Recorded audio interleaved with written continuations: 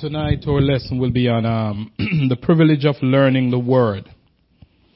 The lesson big idea is because we have been called into covenant, we should exercise our privilege of reading and memorizing Scripture. Scripture focus. Psalm 119 verse 11. Thy word have I hid in my heart, that I might not sin against thee. So the lesson tonight is about the word. Thy word have I hid in my heart, that I might not sin against thee.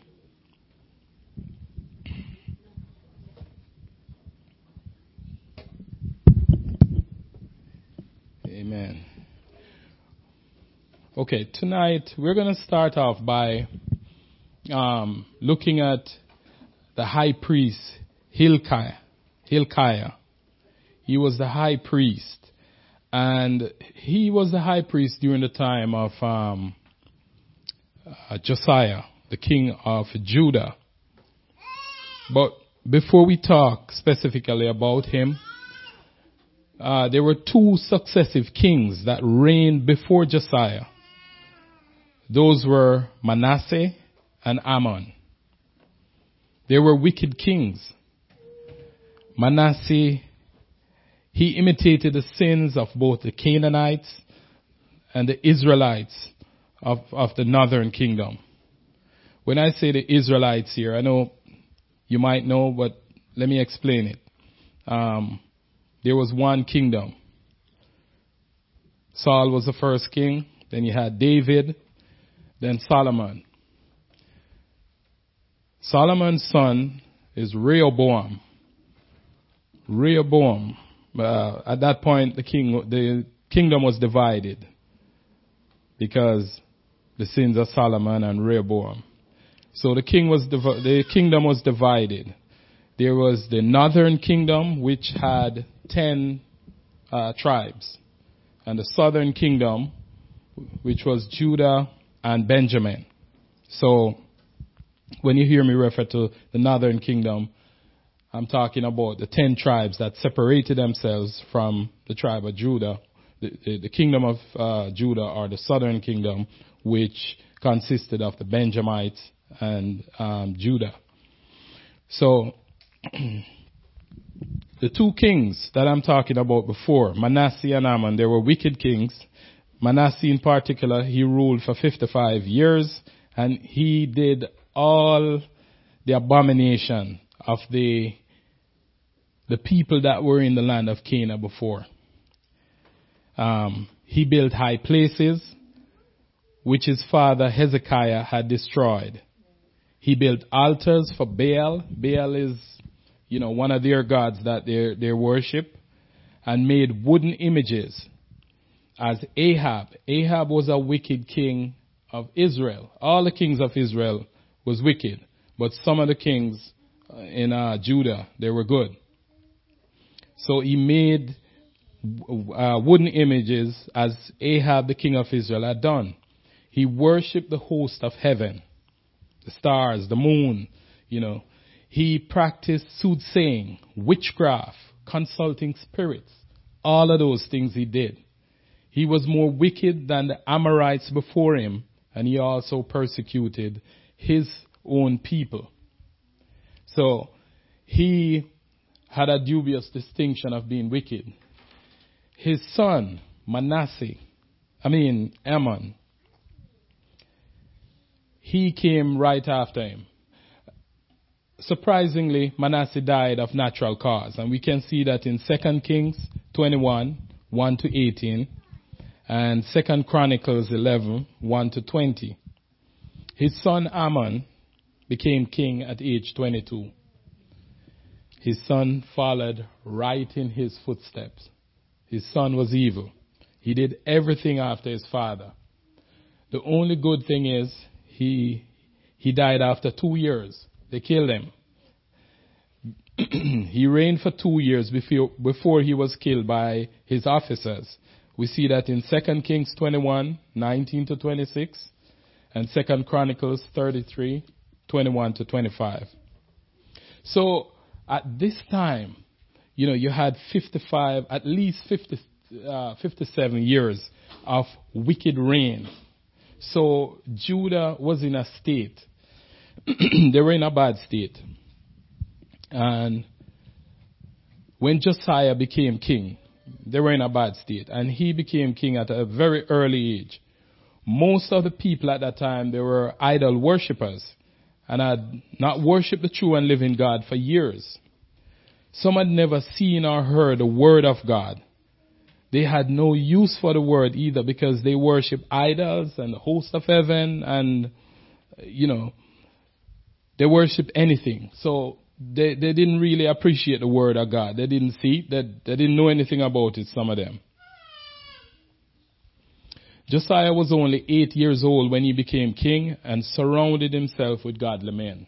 So this is what made a difference. He was the son of Ammon. But instead of walking in Ammon's ways, he surrounded himself with godly men and they taught him godly ways. And particularly the high priest Elkanah taught him all that he knew until he was mature enough to assume the throne. The king did not walk in the footsteps of his father or grandfather. That's the two kings before him. He did all that was right in the sight of the Lord. He oversaw the destruction of the high places and idols. He gave instructions to have the temple restored to worship the true and living God. The high priest oversaw the cleansing of the temple, and in the process, he found the book of law that was lost for approximately 75 years. The priest at the time, he knew how valuable it was and took it to the king, and they read the book aloud to the king. The king was shocked and tore his robe and cried before the Lord. Disbelief rumbled through the king's court. Some of the scribes cried out in disbelief and were afraid of what would happen to them now that they did not obey the covenant. So there was something in this book that those who knew about it, the scribes, the high priests, they were fearful. The king, he was fearful because they knew what was in the book. They just haven't seen it for a while. And here it just popped up back again. And coincidentally, you call it coincidentally if you want, but here is a king that is focused on restoration. And all of a sudden, the lost book appeared.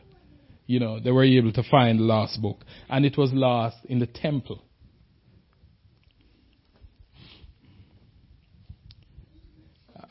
It is believed that the lost law is the book of Deuteronomy and some of Exodus. The king was so focused on serving God that he sent the priests and scribes to seek out the prophetess Huldah because the people needed to hear from God.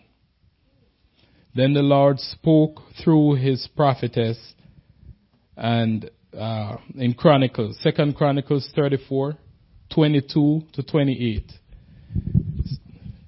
Can someone find that for me, please? 2 Chronicles 34, 22 to 28. Yes, please. Hilkiah and those the king had sent with him went to speak to the prophet Huldah, who was the wife of Shullam, son of Takah, the son of Hashra, keeper of the wardrobe. She lived in Jerusalem in the new quarter. She said to them, "This is what the Lord, the God of Israel, says. Tell the man who sent you to me, this is what the Lord says. I'm going to bring disaster on this place and its people. All the curses written in the book that has been read in the presence of the king of Judah. Because they have forsaken me and burnt incense to other gods and aroused my anger by all that their hands have made, my anger will be poured out on this place and will not be quenched. Tell the king of Judah who sent you you to inquire of the Lord. This is what the Lord, the God of Israel, says concerning the word you heard. Because your heart was responsive, and you humbled yourself before God when you heard what he spake against this place and its people, and because you humbled yourself before me and tore your robe and wept in my presence, I have heard you, declares the Lord. Now I will gather you to your ancestors, and you will be buried in peace. Your eyes will not see all the disaster I'm going to bring on this place, on those who live here. Amen. So they took her answer back to the king. Amen. Thank you. So there was pending disaster, destruction for the people of Judah because they gave themselves over to worshiping idols, doing all the things that the same book that they found commanded them not to do. So in the book, it pronounced a blessing on them if they followed God's word, and it also pronounced a curse on them if they disobeyed.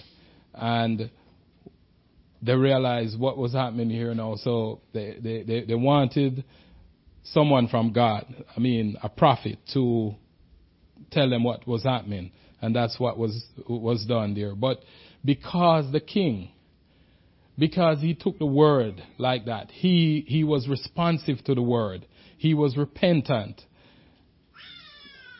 God stay his hand of judgment so that the king would not experience it, he would not see it. Him and the people that were there at that time, they would not see it. So, again, this is another example. I love to use the example of Nineveh. That is one where, destruction was pronounced on Nineveh. God was going to destroy Nineveh because they were evil and because they repented. Now, in this case, he heard a word and he responded to the word. How many times have we heard a word and what have we done with it? We know it's the truth.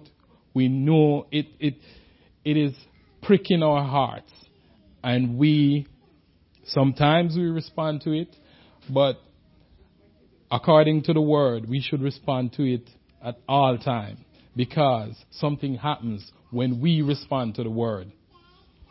Amen? Deuteronomy 28.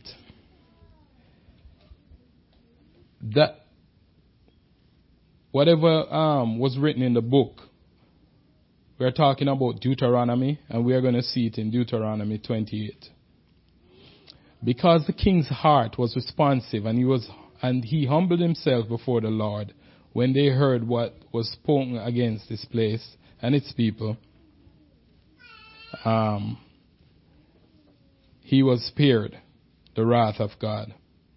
After hearing the word, King Josiah gathered the people of Judah to the temple and read the entire book of the covenant in their presence. He pledged to obey the commands, laws, and decrees with all his heart and soul. And all the people of Judah pledged themselves to the covenant with him. So, let me just quickly take a look at Deuteronomy 28 here. The first verse says, "And it shall come to pass, if thou shalt hearken diligently unto the voice of the Lord thy God, to observe and to do all his commands, which I command thee this day, that the Lord thy God will set thee on high above all nations of the earth. And all these blessings shall come on thee and overtake thee, if thou shalt hearken unto the voice of the Lord." And it continues in that way.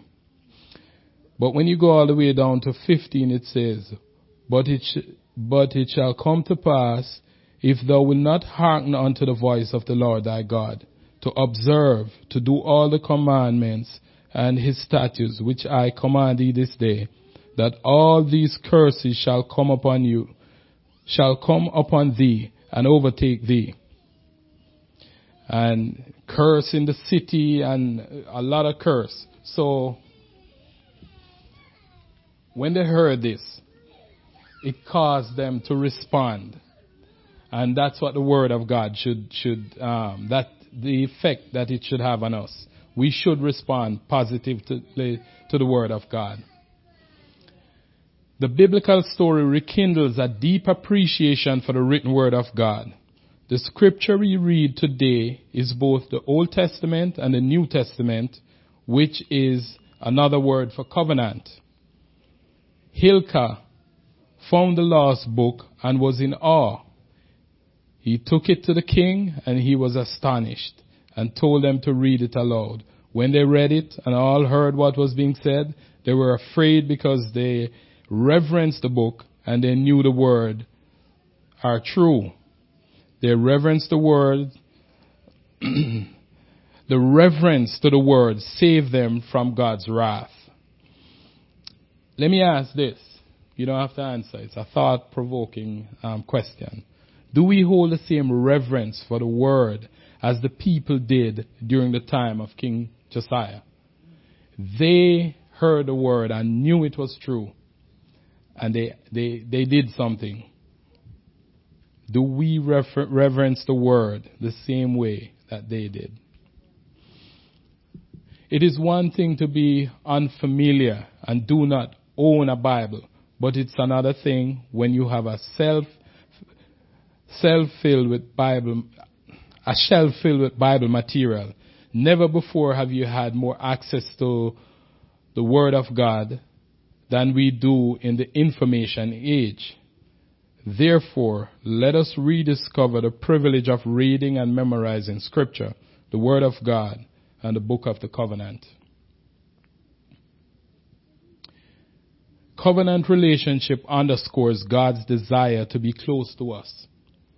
He draws close to us when the Word becomes flesh and made His dwelling among us. And we see that in John chapter 1 verse 14. By His Spirit He is also not far from any one of us, for in Him we live and move and have our being. Acts 17:27-28. But have you ever considered this? God has drawn close to us through His written word. Paul used vivid imagery when describing the scripture to Timothy. All scripture is God's breath. 2 Timothy 3:16. His word is breath. How much closer could you get? The imagery reminds us of the creation account in Genesis when God formed man of the dust of the ground and breathed into his nostril the breath of life. Genesis 2:7. To create humanity, God was personal. He came close and breathed life into us. Today, He comes close and breathes life into us through His written word. 2 Timothy 3:16. All scripture, the Old and the New Testament, is inspired by God. God's breathed out. I looked up inspired there and one of the meaning, breathe out. The Greek word used for inspiration in today's verse is theopanos. I think I got that right. This word literally means God's breath. The point here is, men do great work from time to time, and we wonder where the inspiration comes from. Is this design flawless? Was it made without error? Sometimes you go places and you see some nice building, some architecture is real good. Sometimes you wonder things like that. This is different from God's inspiration. Scriptures are not words or thoughts made by man, but approved by God. We are reading the words that was breathed out from God into the minds of His chosen people. So, our inspiration is different from God's inspiration. 2 Peter 1:20-21. You can find that there. When Moses had finished writing the words of the law and had given it to the Levites to place beside the ark, and had sung his song, he told the people, "Take heart, all the words by which I am warning you today, that you may command them to your children, that they may be careful to do all the words of the law, for it is not empty words for you, but your life." So the words here is a matter of life and death. Christ reveals himself to us in many different ways, but the primary way is through the written word of God. No dream or vision should contradict the word, or it is not from God. One way to grow closer to God is by reading your Bible until you are comfortable with it. The more you read is the more you know about Christ, and the closer you get to him. Job 22:21-22. Submit to God and be at peace with him. In this way, prosperity will come to you. Accept instruction from his mouth and lay up his word in your heart. That's Job 22:21-22.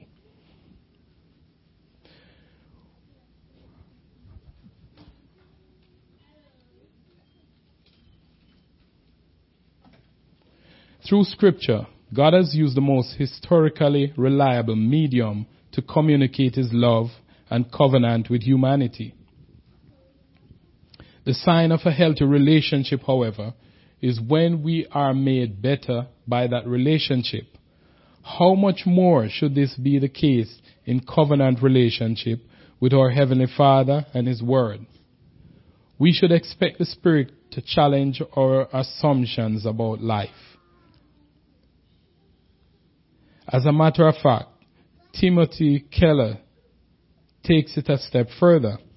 If you don't trust the Bible enough to let it challenge and correct your thinking, how could you ever have a personal relationship with God?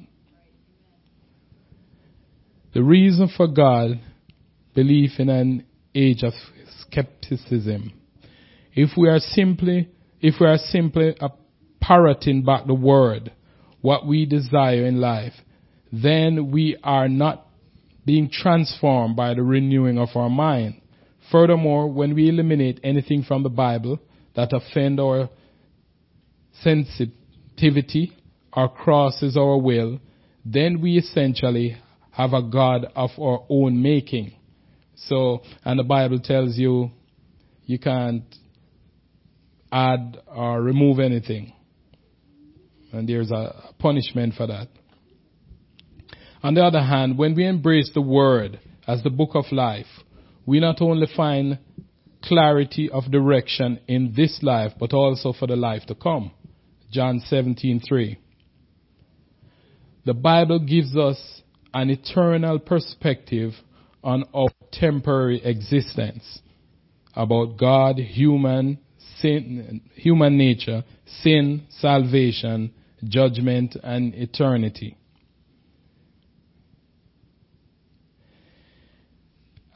Thessalonians 2:3.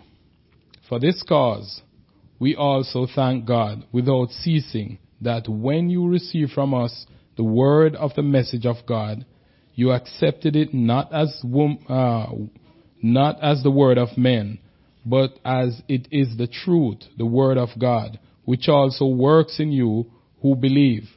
Paul was expressing his thanks to God that when the Thessalonian Christians received the word, they accepted it as the word from God and allowed it to change their life.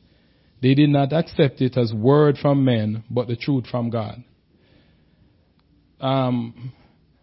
Sometimes we come to church, we hear the word, and we get complacent, and we have to guard against that, because if we get complacent, the word will just be like a storybook. The word will just be like, motivational speech. We have to we have to be more in tune to God. So when we hear the word, just as Josiah, the word caused an action. He heard it and it pricked his heart.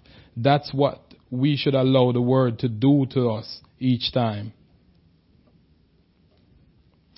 We tend to look at the word from the Bible as holy, but from a book that we can read, a little more important than a great novel. However, we should approach the word of God as how the high priest received it, King Josiah, the scribe, and the people of Judah. The word was precious to them because they started to act on the word immediately. God spared them the judgment that was imminent. In 1 Samuel 3, 1-7, the word was precious in those days. The word was precious in those days. How about today? Is the word precious to us today? Amen. Yeah.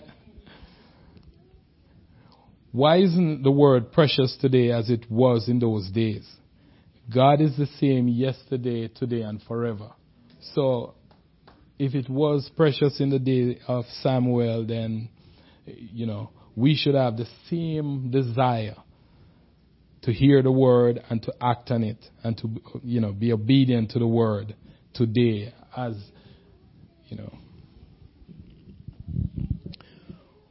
When the enemy tempted Christ to turn stone into bread, his rebuttal was clear. Man shall not live by bread alone, but by every word that proceeded from the mouth of God. We see that in Matthew 4:4.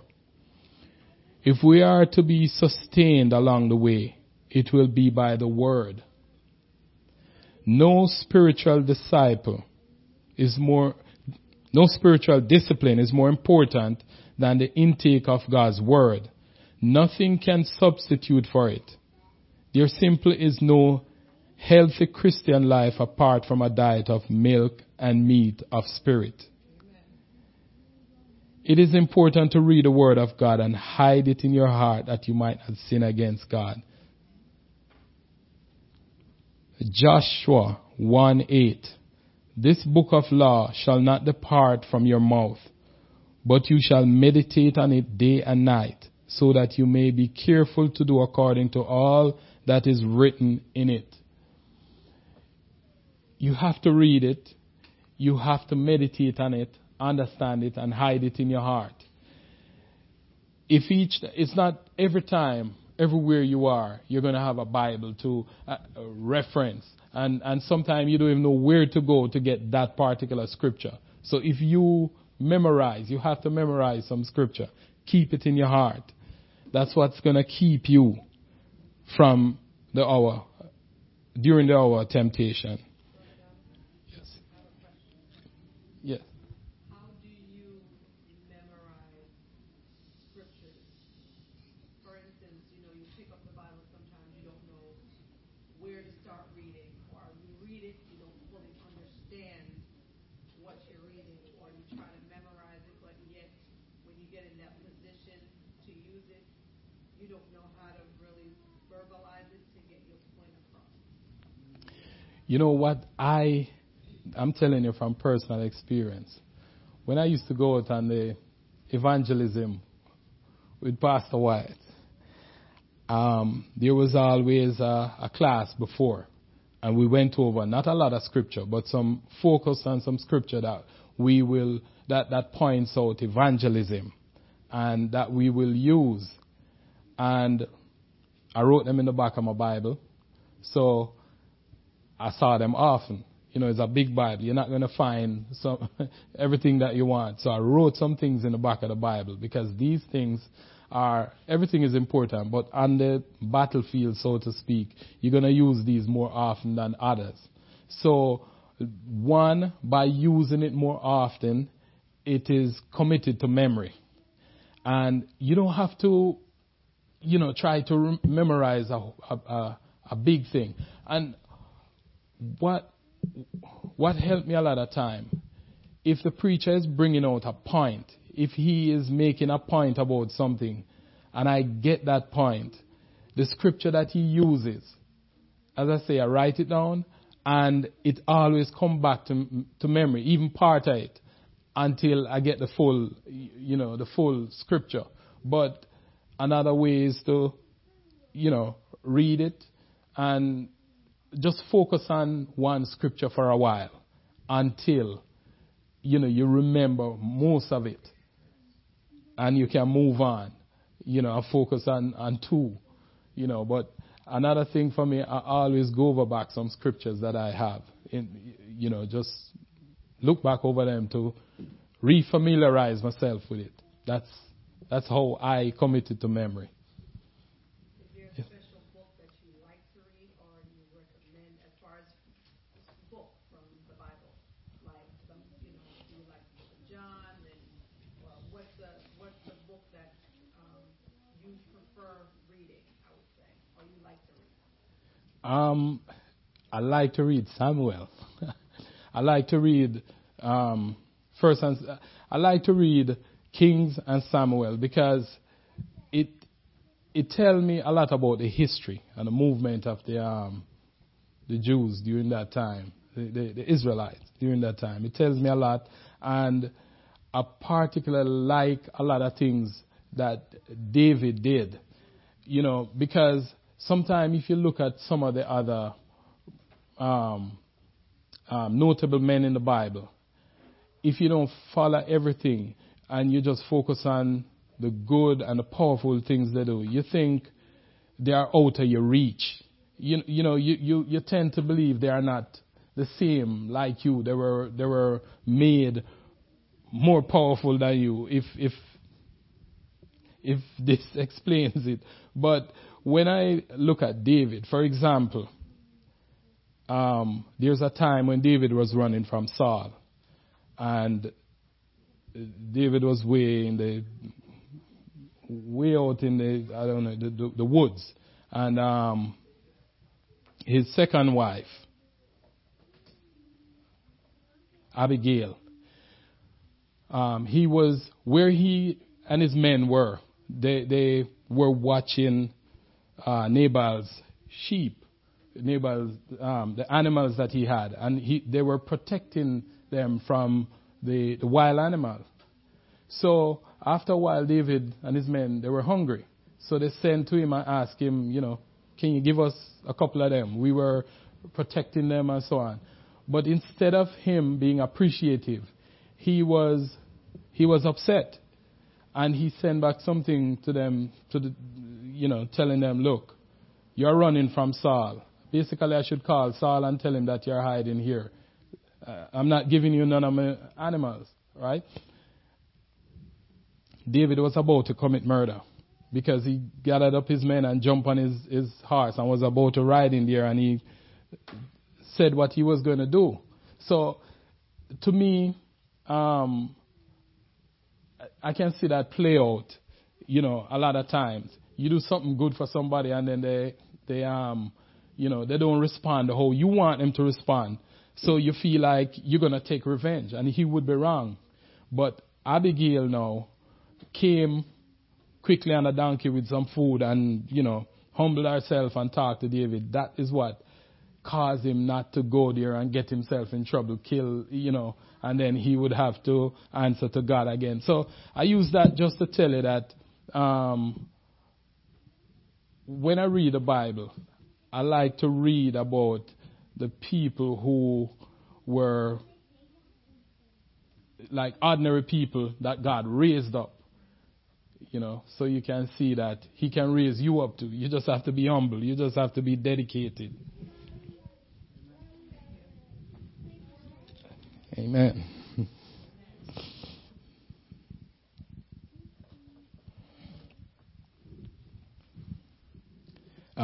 Where was I now?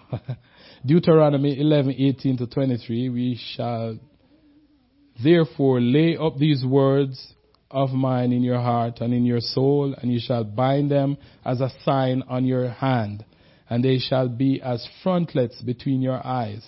This is one of the commandments that God gave to the Israelites, just so that they should remember his word. I don't know the full thing, but Orthodox Jews, you're going into their house, you're going to see this little box with the mezuzah. Hear, O Israel, the Lord our God is one.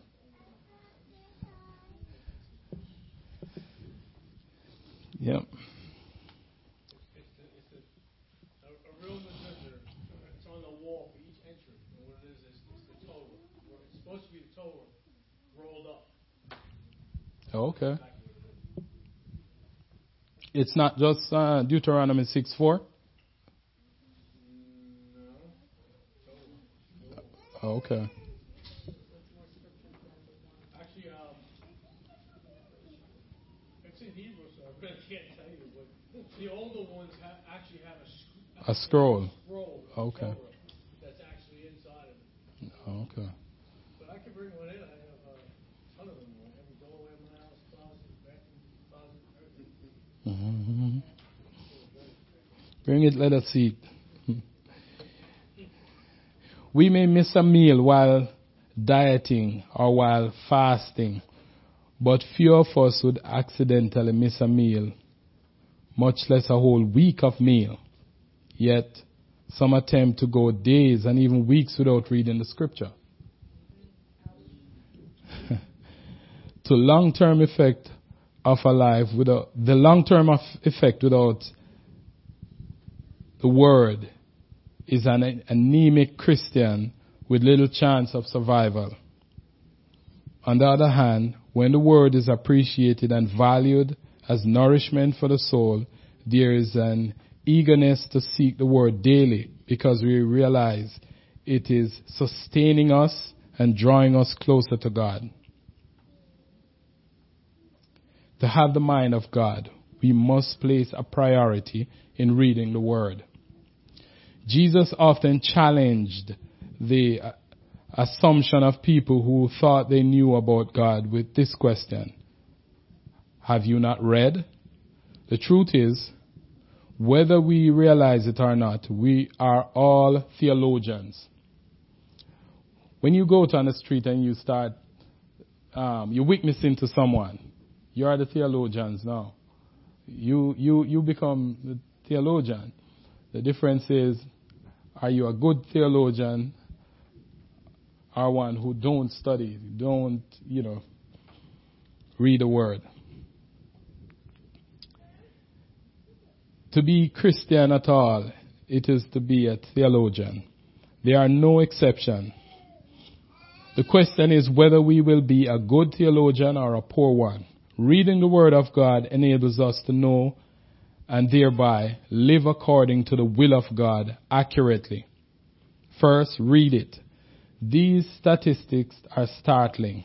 USA Today reported a poll showing only 11% of Americans read the Bible every day. More than half read it less than once a month or never at all. Worst of all, 23%, almost 1 in 4 professing Christians, say they never read the Word of God. Yeah, so they're professing it, but they're not doing the right thing.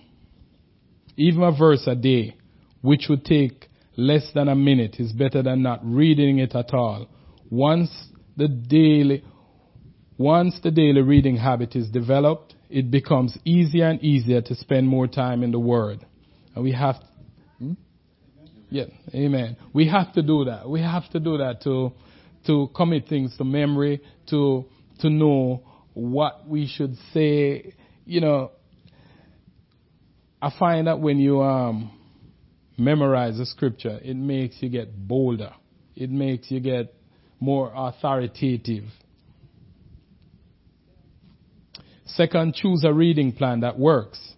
Pentecostal Publishing House offer a bread Bible that guides the reader through the Bible in 1 year.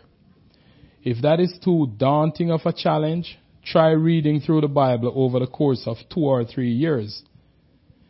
General Youth Division partnered with World of Flame Press to produce Devote 365, an engaging daily devotional for students. The Bible app offered by Life.Church is a free source that comes with multiple versions, a variety of reading plans, and a free audio Bible. So whether it is a plan to read through the Bible in a year or two, daily devotionals, a Bible app plan, or listening to an audio Bible on the way to work, find a plan that works and stick to it. Most of all, allow God to speak to you through the time in the Word. Remember, the ultimate goal of reading is not to accomplish the task of reading, but to allow Jesus Christ to speak to you.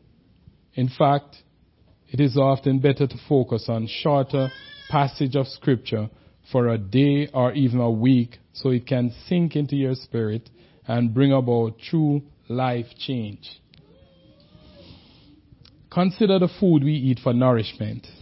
It has to be chewed properly, digested, then it gets assimilated into our cells before we finally get the nutrients from it. This is the same process with spiritual food. You must read the Scripture constantly. Take time to reflect on what you have read. Use other versions of the Bible or Bible dictionary to break down what you have read so you can understand it clearly. Remember, it is not how quickly you can read, but how much you can connect with God through His Word. To have the mind of God, we must place a priority on studying the Word. Reading gives us breadth, but study gives us depth. Studying Scripture is delighting in the Word and planting our lives deeply in the will of God so that whatever we do will prosper. We experience the healthy benefits of fruitful life when we study the Scripture.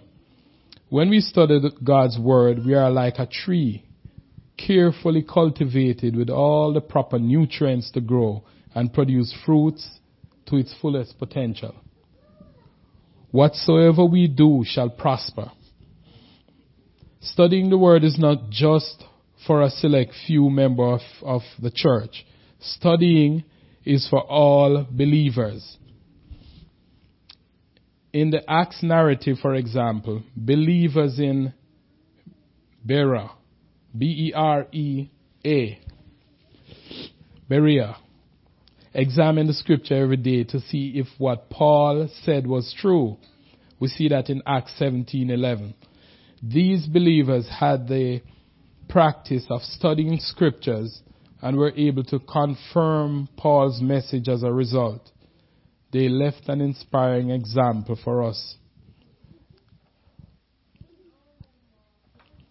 The people of Berea received the Word with all readiness of mind and searched the Scripture daily. Just imagine sometimes we just listen to the preacher. We are assuming that the preacher is preaching the Word, the truth, which most time it is the truth. But have you ever gotten up sometime early and you see one of those programs on where they're asking for, if you drop $1,000, they'll send you know some of those things. And I'm sure if you listen to that cannot be, they cannot find any scripture to really back that up properly, because nowhere in the Bible you see say that again. So, we have to, it's not that we don't trust the pastor, it's not that we don't trust who is preaching, but we have to follow these examples and read it for ourselves too. So you hear it from the pastor and you read it, you commit it to memory more.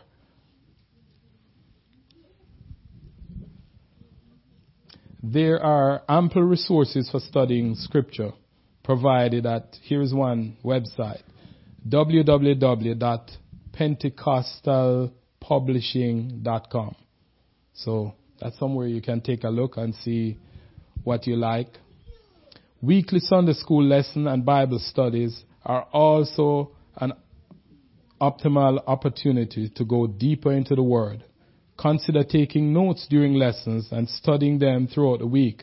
Another resource for advanced guided study provided by the UPCI is ministrycentral.com.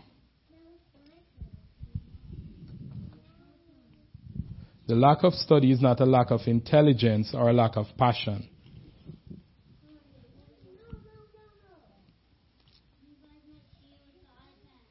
Here's another question. How do you think reading and studying the Word enhance your relationship with God? How do you think reading and studying the Word enhance your relationship with God?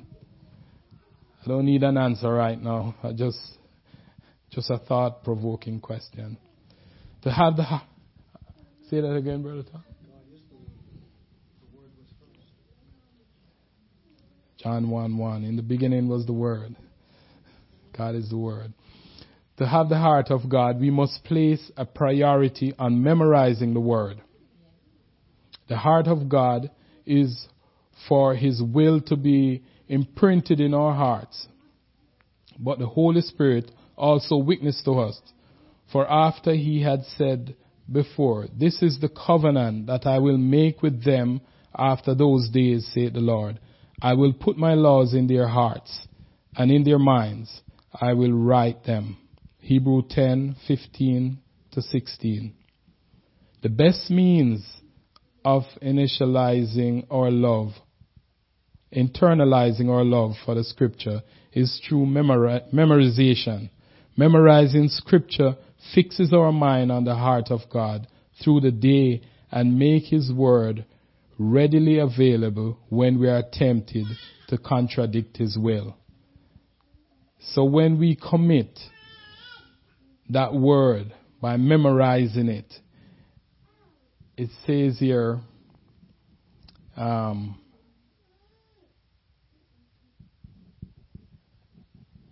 when we are tempted, it's readily available. So we can resist temptation. Jesus Christ internalized the word of the psalmist, a psalm dedicated to the celebration of God's status. Your word have I hidden in my heart that I might not sin against you. That's Psalm 119:11. When he faced temptation in Matthew's Gospel, each time he responded with, "It is written." Indeed, we memorize Scripture so that it is available for the Holy Ghost, for the Holy Spirit to take and ignite within us when it's needed. Memorizing Scripture helps to strengthen your prayer life.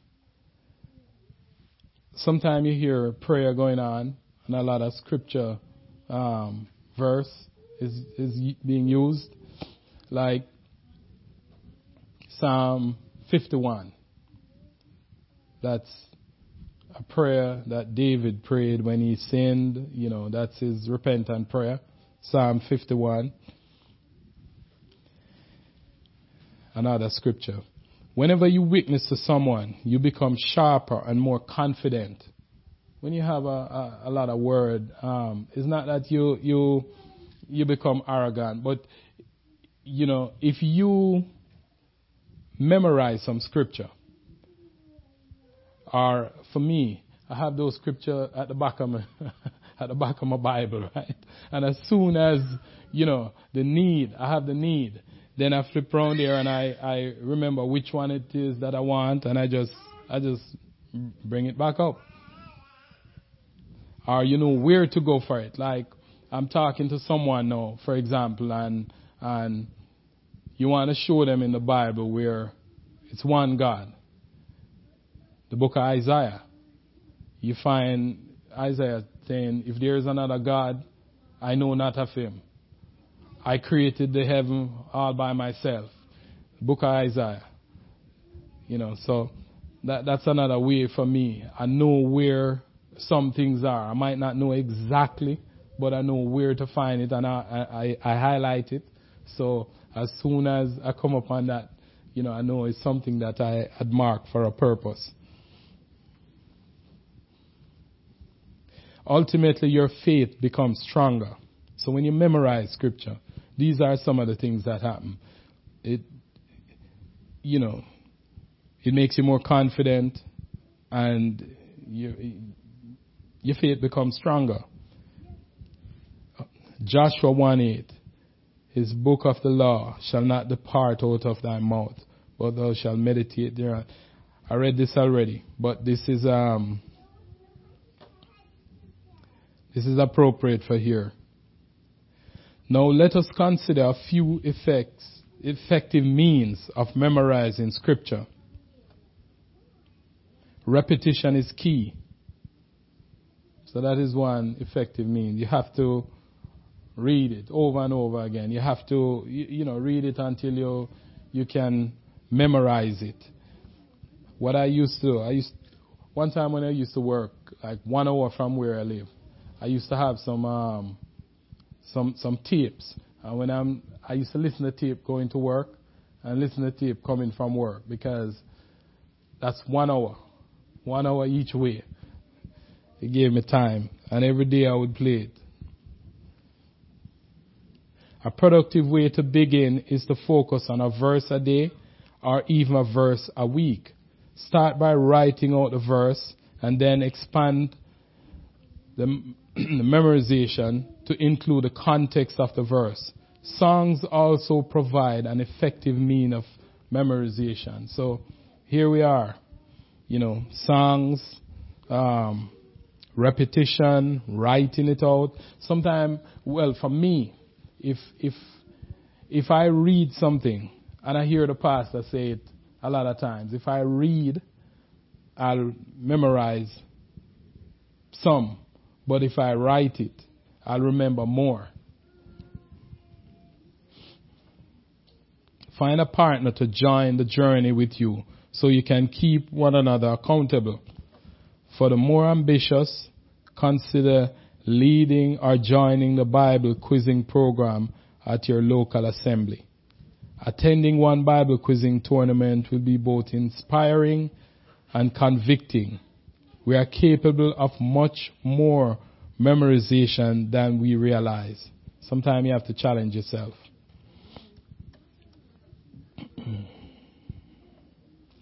To have the heart of God, we must place a priority on living the Word. The fruit of reading, studying, and memorizing the Scripture is a life that exhibits the love of God. He will and His kingdom in the world. The Apostle Paul referred to the life of the Corinthians as open letters, known and read by everyone, as confirmation of his ministry among them. 2 Corinthians 3:2. Living out the Scripture is the ultimate way to reveal our love for Christ and the depth of our relationship with Him. So, when not just reading and hearing, but your life should be a living epistle. Someone should be able to see you and the life you live and know that something is different without you even going up to them and, announcing anything that you're a Christian. They should be able to see something about you and know that there is something different. As our minds are transformed by the Word, so are our hearts, our fundamental belief. Our relationship with Jesus Christ and the Book of Covenant change us from the inside out, and we begin to reflect the values of the kingdom in our world as living witness of the gospel. When we live the Word, we are then given the opportunity to impart life and hope to others. So, when you live the Word, you are the lighthouse for somebody else. people watch you even though you don't know it. And if you say you're a Christian, or they happen to know that you go to church, they might not say anything to you, but they watch you. You know when you're going to know? If you slip up, if you do anything that you shouldn't be doing. You know, or another time, there might be a situation that they can't handle and they come to you. They need for you to give them some godly advice. Tell them something about the Bible. I remember I was working this place on 9/11. You know, before that, everybody did their own thing. 9/11, it was uncommon. The I don't know, the president, whoever it was at what's the name of Prudential, said, you know, every office, pray to whoever you believe in. You know, I'm giving you, I think it's like half an hour. So, I mean, I didn't announce anything in the office, but, you know, they came to me and said, can all of us pray together? Can you lead a prayer? I remember that. But before that, everybody would tell you, you know, oh, I don't believe in this, I don't do this, I don't do that. And when that happens, they come to who they think, they see, they watch you and they see what you're doing, and then they'll come to you based on that.